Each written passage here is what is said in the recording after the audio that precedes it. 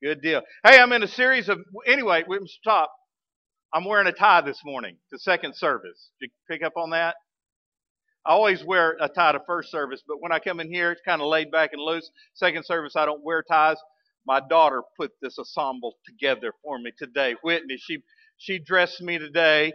She wanted me to be styling and profiling, and so I didn't take the tie off just for my girl Whitney. All right, so. Anyway, whatever that's worth. I've got 2 strikes on me so far, Brent. I'm about to strike out. So let's start the message. You ready? I'm in a series of messages talking about holy habits. In fact, the Bible tells us that we are to train ourselves in godliness in order that we might live the life that God envisions for us as followers of Jesus Christ to live. And so here's my statement for you today. Passionate followers of Jesus Christ are in the habit of living by faith. Okay? We are in the habit of living by faith. All the other things that followers of Jesus might do are for nothing if they are not fueled by faith.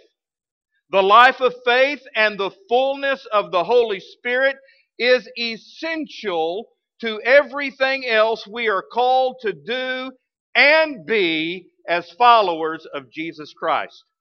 Without the Spirit of God filling us by faith, we are just like this old baseball glove right here, good for nothing. All this is leather and laces. In fact, it took Zane and I a little while yesterday to pull it out of the bucket in the garage because it's been there for a long time, just a laying there, and it's a cool glove. Steve, it's a Shoeless Joe glove. These are awesome gloves right here. You know what? This glove is nothing. It's just leather and laces. It is not until I take this live hand and slip it inside of this glove that this glove becomes alive. And it becomes a useful piece of sporting equipment. Ron asked me if he wanted to throw a ball to me this morning, buddy. I wouldn't be able to catch it if you did, so let's don't do that. But it does. It comes alive. Why? Because my hand is inside of it. I am fulfilling the purpose for which this glove was made when I feel the inside of it with my live hand. Are you getting the point? Our lives can't fulfill the purpose for which God made them until they are filled on the inside by the Holy Spirit of God. Without that Spirit of God filling our lives, we are just empty. I like the way Paul said it in Galatians chapter 2, verse 20. I have been crucified with Christ, and I no longer live, but Christ lives in me. The life I live in the body, I live by faith in the Son of God, who loved me and gave Himself for me. So, the life of a follower of Jesus Christ is fueled by faith. And that leads us to our passage this morning I want to share with you from John's Gospel, chapter 7. So you can turn to John chapter 7. Jesus describes the life to which He calls us in these amazing terms, John chapter 7, beginning in verse 37. On the last day, that great day of the feast, Jesus stood and cried out, saying, "If anyone thirst, let him come to me and drink. He who believes in me, as the Scripture has said, out of his heart will flow rivers of living water." But this He spoke concerning the Spirit, whom those believing in Him would receive. For the Holy Spirit was not yet given, because Jesus was not yet glorified. Heavenly Father, I pray that You'd do something amazing in this room. I pray that You would fill this room with Your Spirit. Fill our lives with the fullness of the Spirit of God. Speak to us through Your Word and by that great Holy Spirit. We ask this in Jesus' name. Amen. Now, here is a glimpse of what our life should be like in Jesus Christ. It describes, first of all, how a person is saved, and then how a saved person is to live every day. First, Jesus describes the thirst that we all have. It is an internal spiritual thirst. Verse 37, on the last day, which is the last great day of the feast, Jesus stood and he shouted out. He cried out, saying, "If anyone thirsts, let him come to me and drink." Now, this is a truly amazing scene. It happens during what is known as the Feast of the Tabernacles, which commemorated the Israelites traveling through the wilderness on their way to the Promised Land. During those years, they lived in tents or tabernacles, and God miraculously provided for them all along the way. On one occasion, the Israelites despaired that there was no water to drink, and they became thirsty. And so they started grumbling and complaining like we know how to do, and they grumbled against God and they grumbled against Moses. So God led Moses to this rock, and God said to Moses, "Strike the rock." And so Moses did that. He hit the rock, and as soon as he hit it, it started gushing out water. Instantly, water began flowing from the rock, and the people's thirst was miraculously quenched. Jewish writings describe how the Jews of Jesus' day commemorated this great event. Every day during the Feast of the Tabernacle, a priest would go to the pool of Siloam, where he would draw with a golden pitcher full of water and then bring that pitcher back to the temple. He would then pour the water out of the golden pitcher on the altar. And while this was going on, all of the people joyfully shouted words and sayings and scriptures from the prophet Isaiah. All of this was a vivid reminder to the people of how God had physically quenched the thirst of their ancestors in the wilderness. And so here's Jesus on this particular day. He's at the temple. And he's watching all of this happen. He's listening as the people were quoting from the book of Isaiah. And Jesus knew that for all the hyper-religious activity going on, for most of the people there that day, there was still a great aching emptiness in their hearts that this religious celebration couldn't fill. There was a thirst inside of them that religious traditions could not satisfy. Even as they celebrated the time that God supplied water for their ancestors in the wilderness, for most of them there that day, their souls were like this dry, parched desert. And so John 7:37 says that at just the right moment, the Son of God stood up and he shouted above the noise that was going on, "Hey, if anybody is really thirsty, they can come to me and drink." You see, Jesus knows that our greatest longing is for God, and that our greatest satisfaction is found in a personal relationship with God. Jesus knows this, but we don't. Oh, we know there's something missing in our lives. We know there is an emptiness and a longing going on inside of us, but we're really not sure how to satisfy it. So we turn to other things and try to quench this spiritual thirst that is innate in all of us. We turn to sensual pleasures like eating, home cooking, feel-good foods. Or we turn to sexual pleasures. Or we turn to buying new stuff, all trying to quench the spiritual thirst within us. And you know what? Those things do satisfy, but only for a very short while. Mostly they leave us feeling emptier than ever before. And so we got to keep going back, and we have to have more. It's kind of like a narcotic. We need more and more and more of it.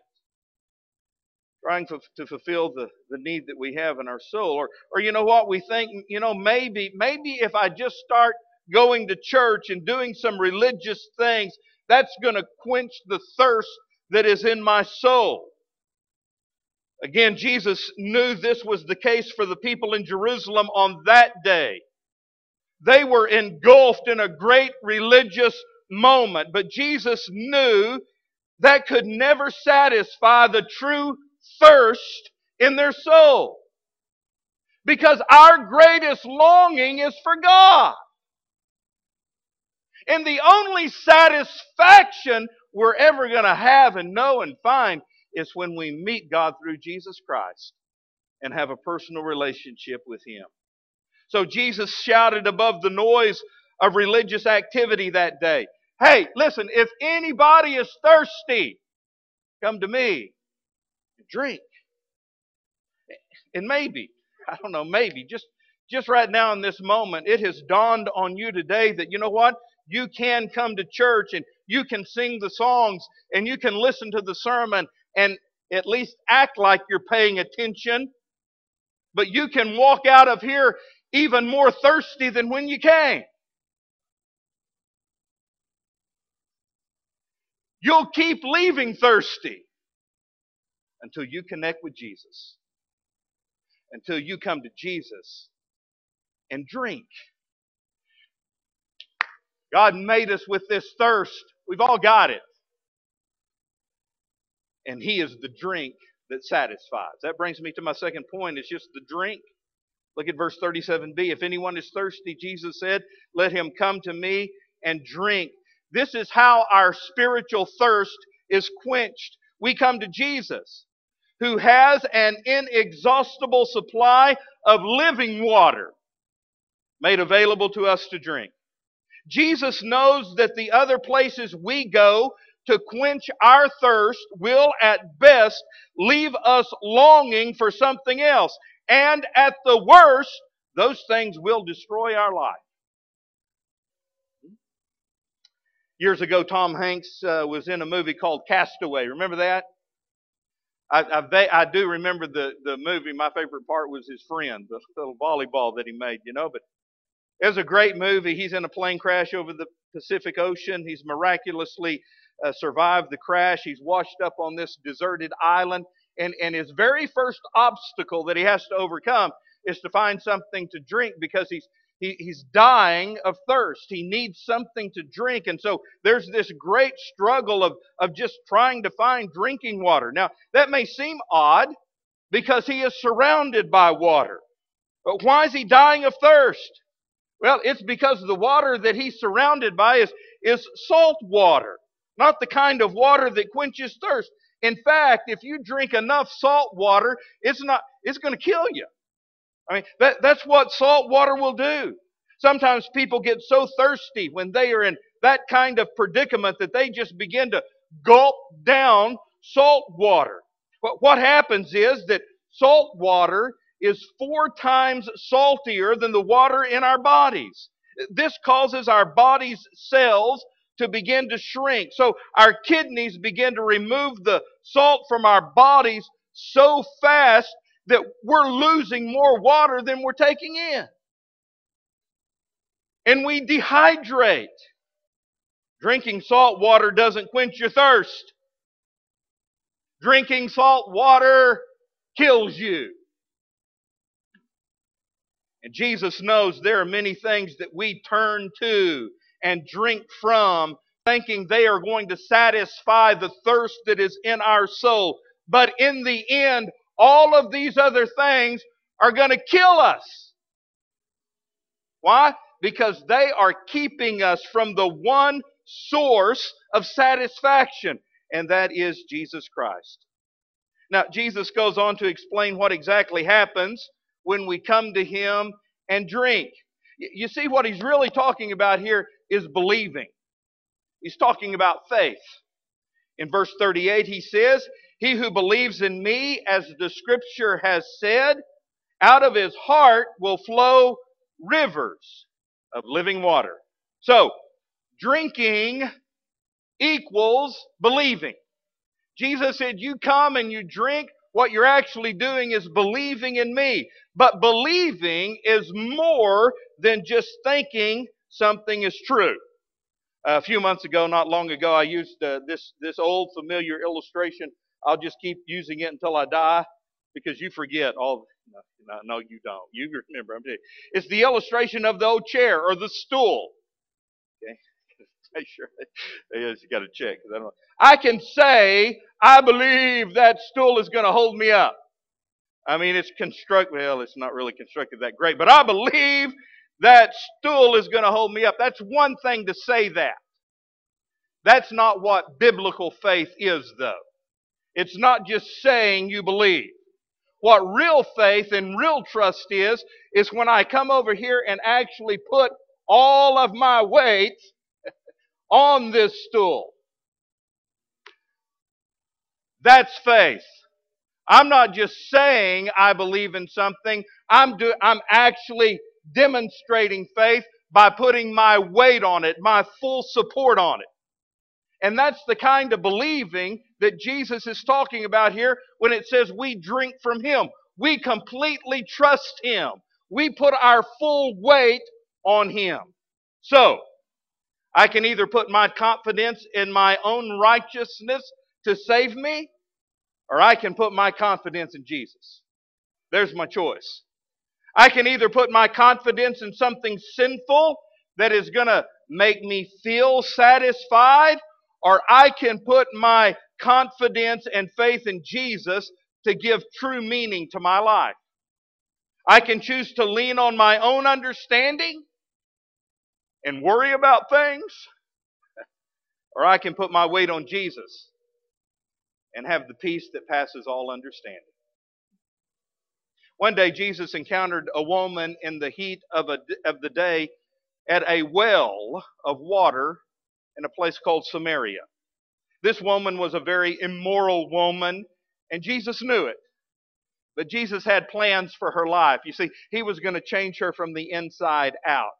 And as the woman drew water out of the well, Jesus explained to her that our bodies need water, don't they? I mean, I'm learning this all the time, that I feel better and I'm more healthy when I stay hydrated. And right now, I'm dying for a drink of water. I really am. I'm thirsty and my body is saying, drink it, Will. They don't care. I just wish I had some for you. So I'll take another drink for you, all right? Our bodies need that water, don't they? And Jesus said, you know what? That's true. God made you that way. He made you that your body needs water. But you know what? Our souls need something else. And He called that living water. Only living water can satisfy your soul. John 4:13, Jesus said to her, everyone who drinks this water is going to be thirsty again. But whoever drinks the water I give him will never thirst again. Indeed, the water I give him will become in him a spring of water welling up to eternal life. What Jesus is doing here is describing that one drink. Maybe you've never heard this term before, but it's a good term. One drink. Say it with me. One drink. He's describing the one drink of eternal life. You see, when you put your trust in Jesus to pardon your sins and take control of your life, the one drink is all it takes. Did you get that? One drink is all it takes of this life-giving water. The word drinks in John chapter 4 is in the past tense. It's talking about a completed action. So you come to Jesus and drink that living water that He's offering you, and your life is changed. Bam, right there. You drink of His salvation and instantly, the Bible tells us, we are transformed from the inside out. Our lives are completely changed, never to be the same again. But can I tell you something? The Christian life is more than just a one-time experience of having my sins forgiven and getting my go-to-heaven free card. It's much more than that. It is a life of living moment by moment in complete trust and total reliance upon God. And that is the drinking or the believing that Jesus is describing in John chapter 7 when he says, if anyone is thirsty, let him come to me and drink. Let him come means you keep on coming. And drink means you keep on drinking. And then in verse 38 he said, he who believes in me, as the scripture has said, out of his heart will flow rivers of living water. The who believes means keep on believing. So Jesus is telling us as believers, you know what? You keep on coming. You keep on drinking and you keep on believing.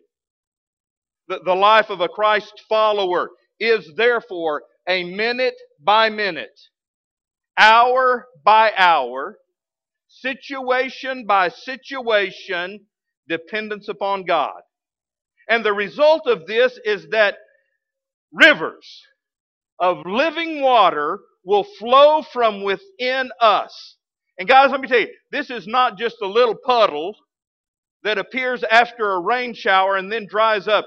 This is a mighty river that is flowing inside of us straight from God. And it never runs dry. It's inexhaustible. It meets every need. It satisfies every longing of the heart, and it never runs out. Listen carefully to this. All of what I've been describing to you is the ministry of the Holy Spirit of God. It is the Holy Spirit who makes Jesus real to us in this way. How do I know that? Verse 39.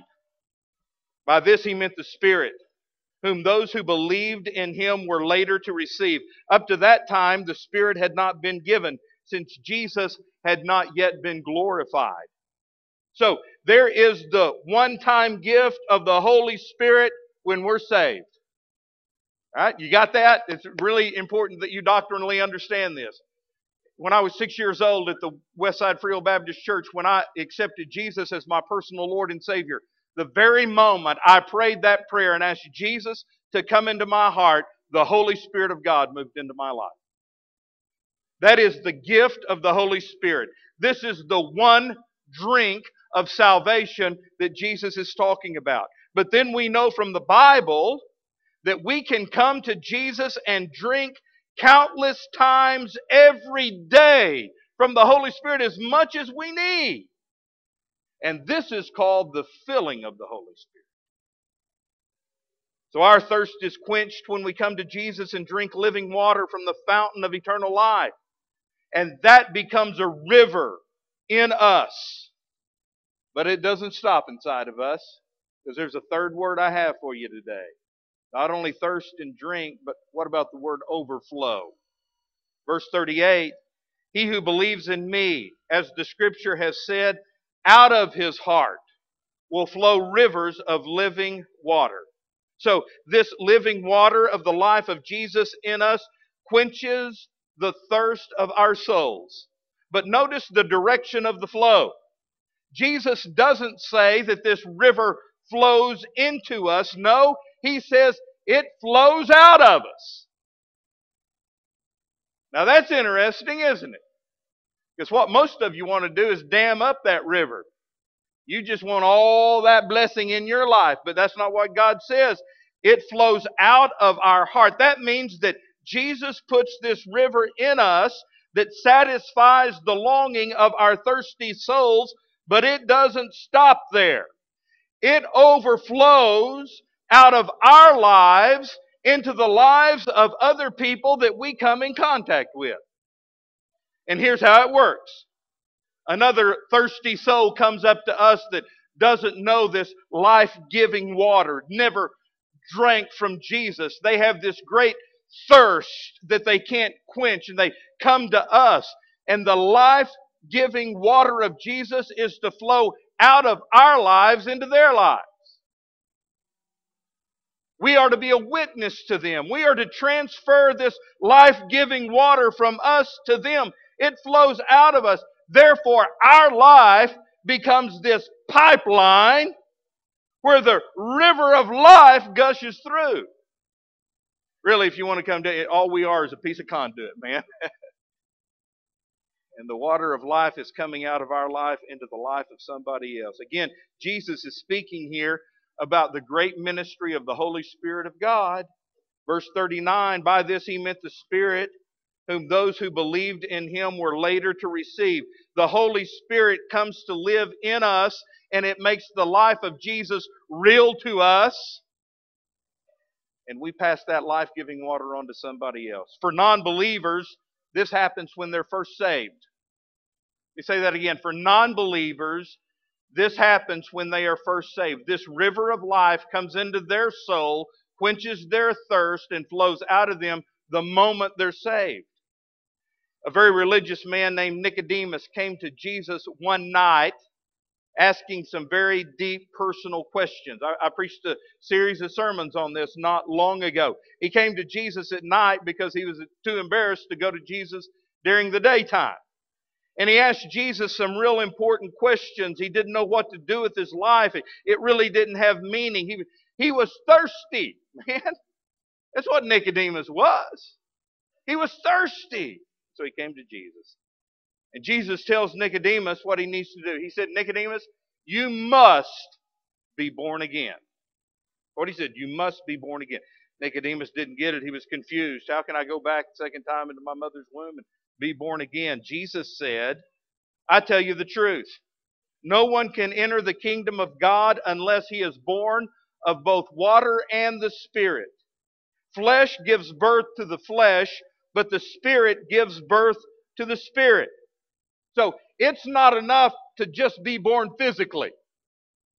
All of you were, and I think you're all still alive. I need to check the pulse of some of you, I think. We've all been born physically. We've been born of the flesh, but that is not enough. We must be born again spiritually. And this means the Holy Spirit of Jesus comes to live in you. This is the river of living water that flows from within us. And we get that when we're saved. But for the believers, this flow, this filling of the Spirit happens every day that we live. Remember, Jesus said that we are to keep on coming, and we are to keep on drinking, and we are to keep on believing. Every day we keep on doing this. Jesus is describing here the repeated filling of the Holy Spirit that we need multiple times in a day. Ephesians 5:18 says it like this, do not get drunk with wine, which leads to debauchery. Instead, be filled, be continually filled with the Holy Spirit of God. Let me try to describe it to you like this. Let's pretend our life is a glass jar, jug, okay? And you fill that jug up with water, and you take it outside into the elements of the real world. What's going to happen to that jug of water that is filled to the brim? Well, it's going to start evaporating. And you might go out there in the heat of the afternoon and a third of the water is gone. It's evaporated. The world has sucked the water out of the jug. Are you with me? I'm talking in layman terms here, but I think you get it. And if you leave that jug of water out there long enough with the lid off, you know what? It's all going to evaporate. All the water is going to be gone. Do you see the picture of your life? You live in the real world, man. And yes, we have received the Spirit of God. It is a river flowing within us and out of us. But you know what? The world is sucking that water dry. The world is sucking the life out of us, isn't it? How many of you had a problem you had to deal with this past week? Anybody? A tragedy. A grief. Even sickness. The world sucks it out of you. And if you're not continually pouring water into the jug, it's going to evaporate. It's going to be gone. So you know what? Every day you need to go back to the well